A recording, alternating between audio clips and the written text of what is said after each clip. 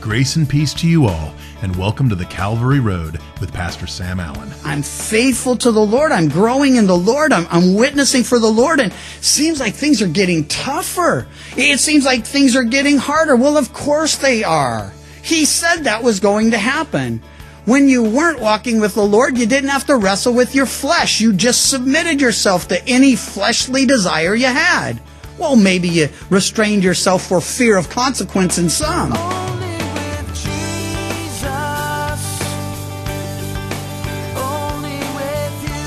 In today's broadcast, Pastor Sam completes his message entitled The Narrow Way. We begin in Matthew 7, starting in verse 13.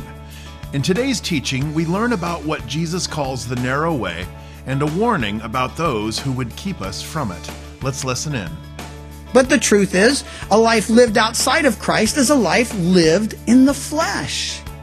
But when you come to Christ, now your spirit is at war with your flesh. The Spirit of God dwells within every born-again believer, and the flesh and the spirit, we're told, man, they go at it day and night. Always, each of them wanting to dominate, to control. Now, the Spirit of God wants to control because, well, He knows what's best. He's trying to accomplish His purposes in and through your life. But the flesh wants to control because it used to. And you and I have to make a decision. Not only, though, do we have the problem with our flesh, we have a problem with the world. Because the world that used to love us and think we were so cool and so, everything they thought, well, maybe they didn't think we were cool. We were deluded into thinking they did, though.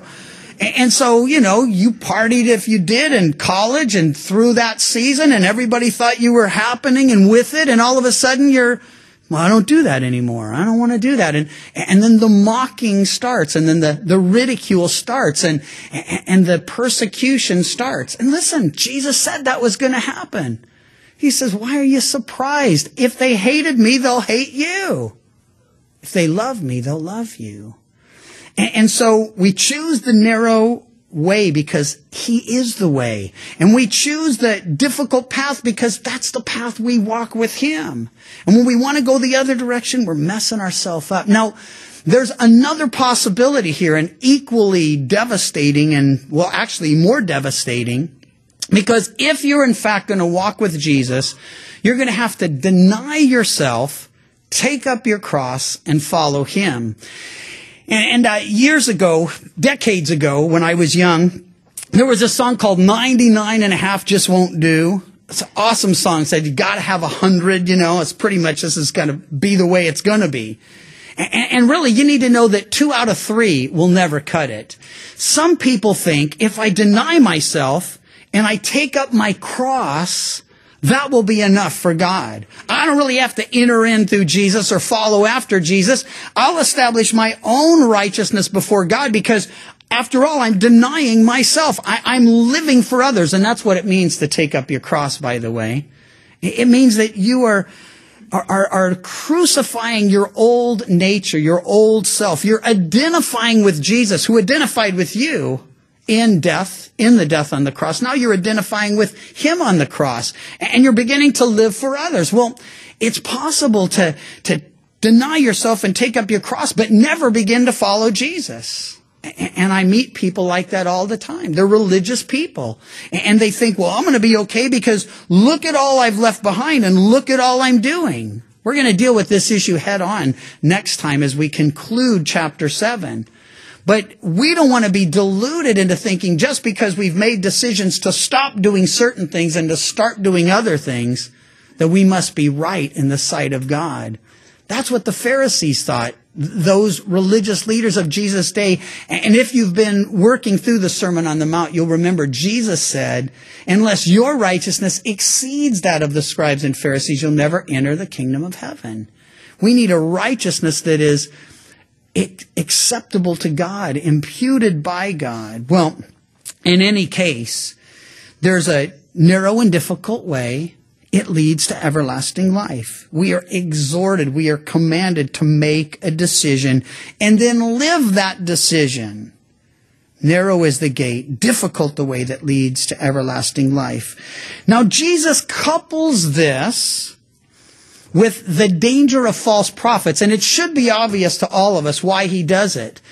if we're out preaching and heralding that Jesus is the way, the truth, and the life, that no one's going to heaven except through Jesus, there are going to come some who say, well, that's just not true. There are lots of people who teach that you can get to heaven by being a good person. You can get to heaven by doing good works. In fact, outside of real Christianity, every religion is a system of man's works, obedience to rules and regulations and restrictions and laws, works of the flesh. Basically, what a cult teaches is that you just need to join them in order to be saved. You need to affiliate and connect with them, and then you need to do good works for them, and then ultimately God will receive you and accept you. That's not what the Bible teaches. The Bible teaches that your best works, my best works, filthy rags, unacceptable in His sight. But it's what Jesus did for you, what Jesus did for me, that counts both now and in eternity. And so He gives us yet another command. This one's a present imperative, which means that we're to stay on guard, we're to be watching out, we're to stay alert, we're to be diligent. He says, beware of false prophets. As we go out, and I already shared, we will be going out.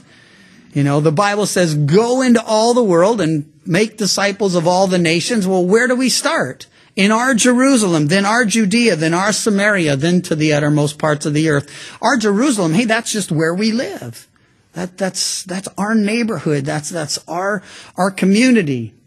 Our Samaria, that would just be the extending communities around us. And our Judea, Jerusalem, Judea, Samaria, that's just moving even further out and ultimately into the whole world. But you need to know that it's not just preachers and pastors and evangelists and Sunday school teachers that are charged with the responsibility of sharing the gospel.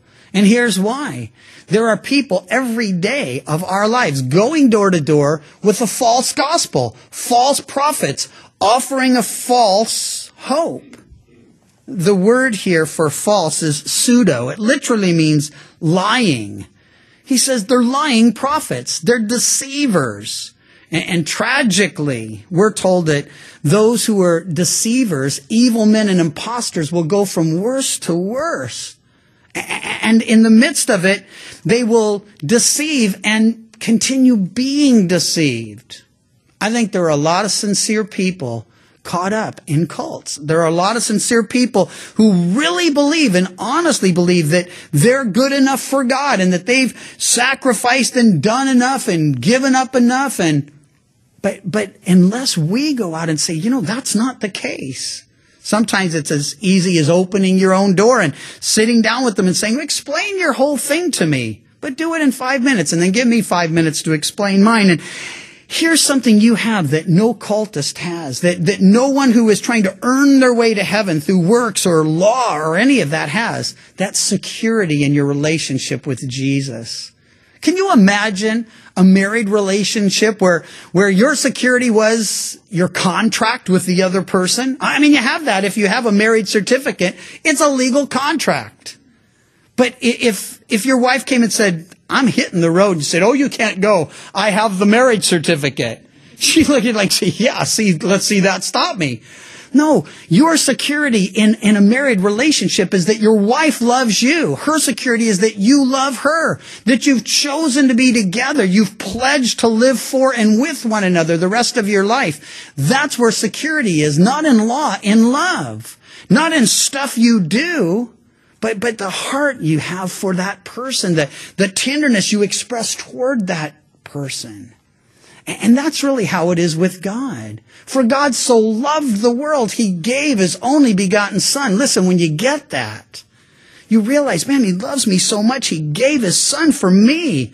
Jesus died for me. He shed His blood for me. He went to the cross for me. He did that for you too.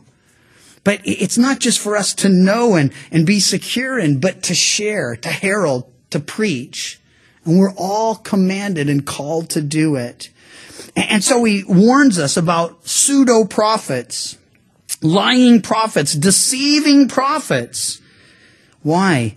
They're counterfeits. They preach a counterfeit gospel that creates counterfeit Christians, that creates a counterfeit church, and ultimately a counterfeit hope. See, they think they've entered in, but really they're on the broad path that leads to destruction. They may not be doing all the things the party crowd's doing, but they're still on the same path that leads to destruction.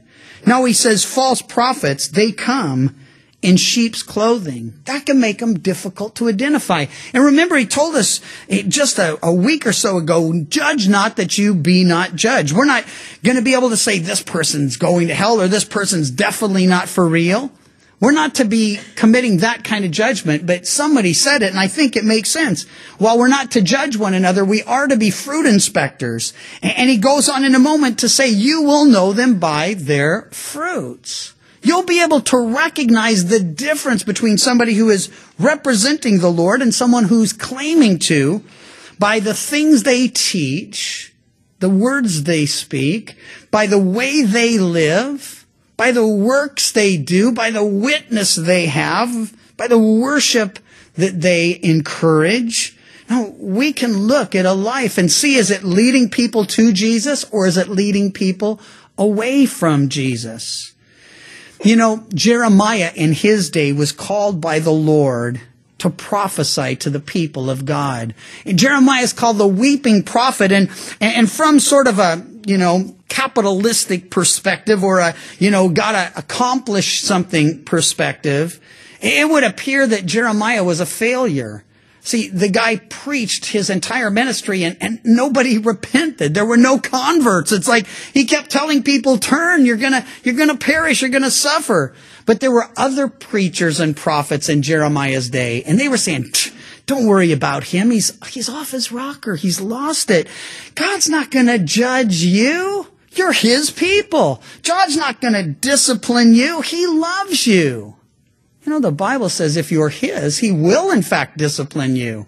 If you're without discipline, you're illegitimate and not his at all.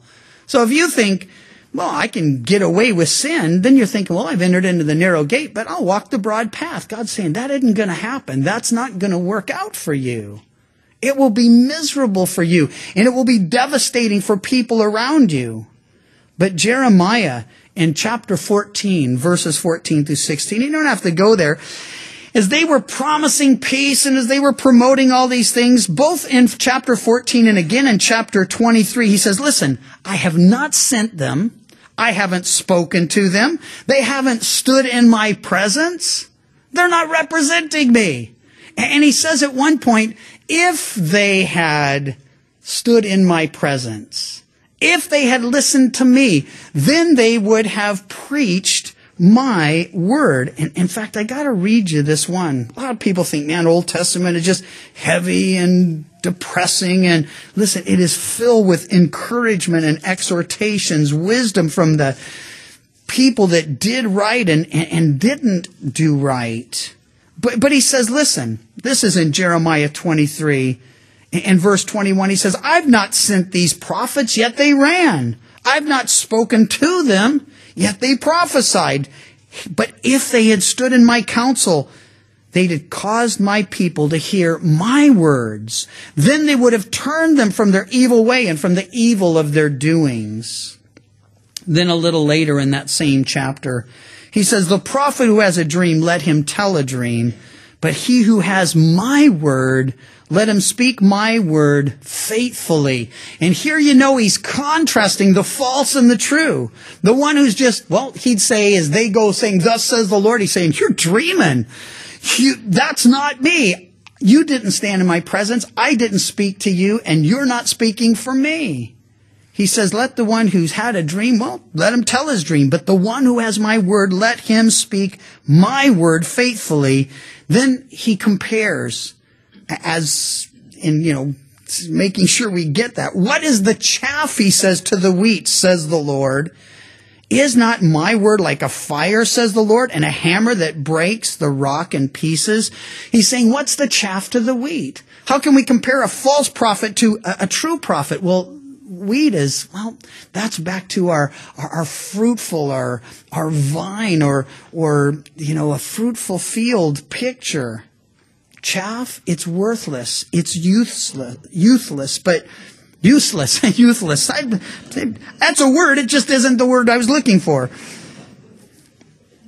So he says, but my word, man, it's like fire and a hammer that breaks the rock in pieces. It accomplishes my will. Now, in the book of Acts, as Paul meets with the Ephesian elders in Acts chapter 20, he warns them. He says, know this, that after my departure, savage wolves will come in among you, not sparing the flock. He warns the elders to watch out. The same thing Jesus is warning all of us here to do. Beware of false prophets. He says, savage wolves will come in from without, not sparing the flock. And then he says, and men will rise up from among you, speaking perverse things to draw disciples away after themselves. So he says, you're going to have problems from without, and you're going to have problems from within. And Jesus is telling us here, wolves come in sheep's clothing. I remember years ago, I guess it's Warren Wiersbe, first place I read or heard it. He said, listen, when you deal with a cultist and you're trying to figure out what's up, you need to know, same vocabulary, different dictionary. They claim to believe what you believe, and they do so in relatively good conscience. You say, you believe Jesus is the only Savior? Oh, yeah. You believe He's the Son of God? Sure, I believe that. You believe, and you can ask them all sorts of questions, and they'll say, sure, because here's the problem. They don't mean the same thing by those words. Same vocabulary, saved, forgiven, God, but a different dictionary. They mean something different by those terms. So we want to make sure we've got it right. And then having done so, we want to make sure we take it out there, that we share with others. Why? Multitudes are on that broad path that leads to destruction. And as long as we're bumping elbows and interacting with them, there's opportunity to say, hey, enter in through the narrow gate, walk the difficult yet fruitful and wonderful path with the Lord Jesus. Beware of false prophets. They come in sheep's clothing, inwardly ravenous wolves. They look and act and talk like Christians. And he says, but all you got to do is observe them for a while. Because he says, you'll know them by their fruits. The word for know is the word that talks about an experiential knowledge. Not just intuitive. It's not just, well, I kind of sense this person's not right on. No, he says you will be able to observe that they're not right on. Neither their words, nor their works, nor their ways, their witness, their worship, none of it will line up if you just observe them long enough and close enough. He says, you'll know them by their fruits. And then he asks a question that can only be answered in the negative. Do men gather grapes from thorn bushes or figs from thistles? Remember that, what is the wheat to the chaff? It's the same type imagery. Hey, grapes, that reminds us that Jesus is the vine. The only fruit that comes forth in our lives is because we're connected with Him. Grapes, useful, fruitful. Figs, always a sign of prosperity and blessing in Scripture. But thorn bushes and thistles, listen, they're no good for fuel. You can't use them for cooking because they just burn up. You can't warm your house with them because they just burn up. They're good for nothing but to be burnt. And you only burn them because if you don't, well, the thorns and thistles, they're seed for more thorns and thistles. And he's saying that's what the false prophet is. He's a thorn. He's a thistle. There's no fruit. Then he tells us every good tree bears good fruit, but a bad tree bears bad fruit. A good tree cannot bear bad fruit, nor can a bad tree bear good fruit. Now, don't misunderstand this. The Bible says the fruit of the Spirit is love. Love is defined for us. Love in action, observable, long-suffering, patient, kind, all sorts of, observable, demonstratable attributes. But he's saying a bad tree can't produce good fruit, and a good tree won't produce bad fruit. He's not saying that the unregenerate can't do good works. He already made clear earlier in our study last time, I believe, that, hey, even evil men know how to give good things to their children. Even evil even evil. And so he's not saying a bad tree can't do good works. Mixed metaphor, kind of gets spacey. But the point is, unless you're connected to him, your works are unacceptable. Your works are evil in the sight of God. But you could do good to people. It goes back to that issue of denying yourself and taking up your cross. You can be the most self-sacrificing, most self-denying person, but still not connect with Jesus. You'll still be lost.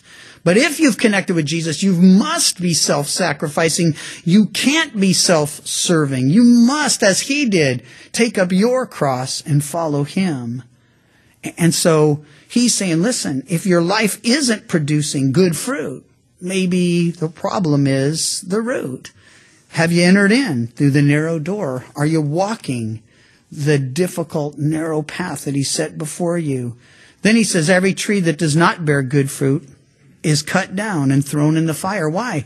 A fruit tree that doesn't bear fruit is good for nothing but fire. I mean, it's like, it's not producing, it's not accomplishing what it was planted for. Therefore, he says, by their fruits you will know them. When someone comes saying, thus says the Lord, the most important question you can ask is, what do they teach about the Lord? What do they believe about the person and work of Jesus Christ? Is he a Son of God, or is he the Son of God?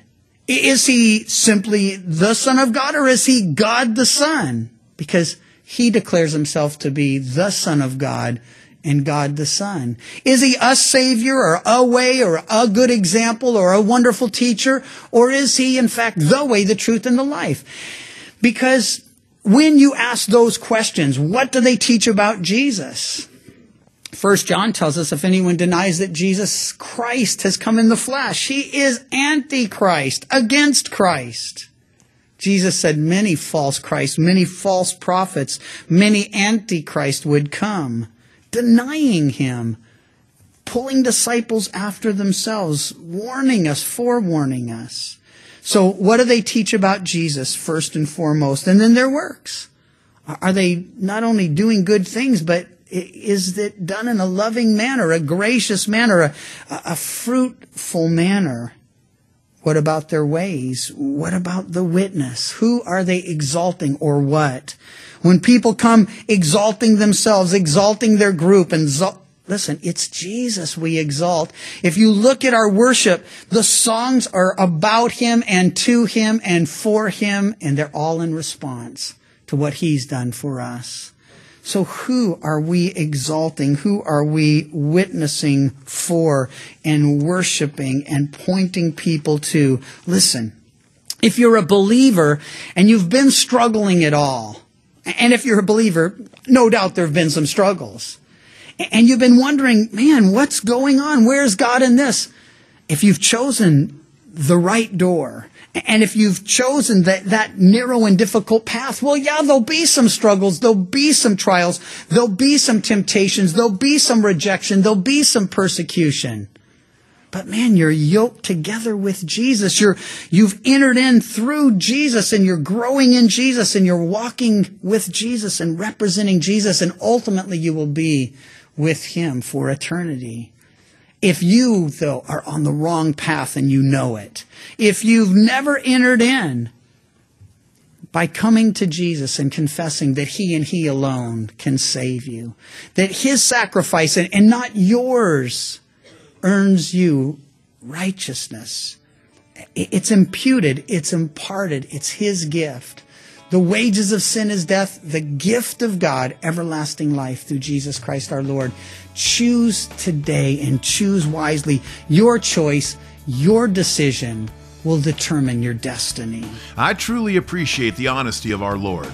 I have heard many complain that the Bible is too exclusive, and they want to believe there are many ways to God, or at least should be. But if that were the case, there would be no such thing as real truth, and the Lord loves us too much to sugarcoat the truth, and too much to leave it up to us to create the truth. He is honest in saying the way is narrow, but we can rejoice knowing that he made a way for us. The Calvary Road is a ministry of Calvary Chapel Chico, and you can visit our website, ccchico.com, or download the CC Chico app to contact us and listen to other studies from Pastor Sam. You can also listen to The Calvary Road as a daily podcast by visiting thecalvaryroad.com. We'd love to hear from you, and until next time, may you find grace and peace as your journey takes you down the Calvary Road. And your grace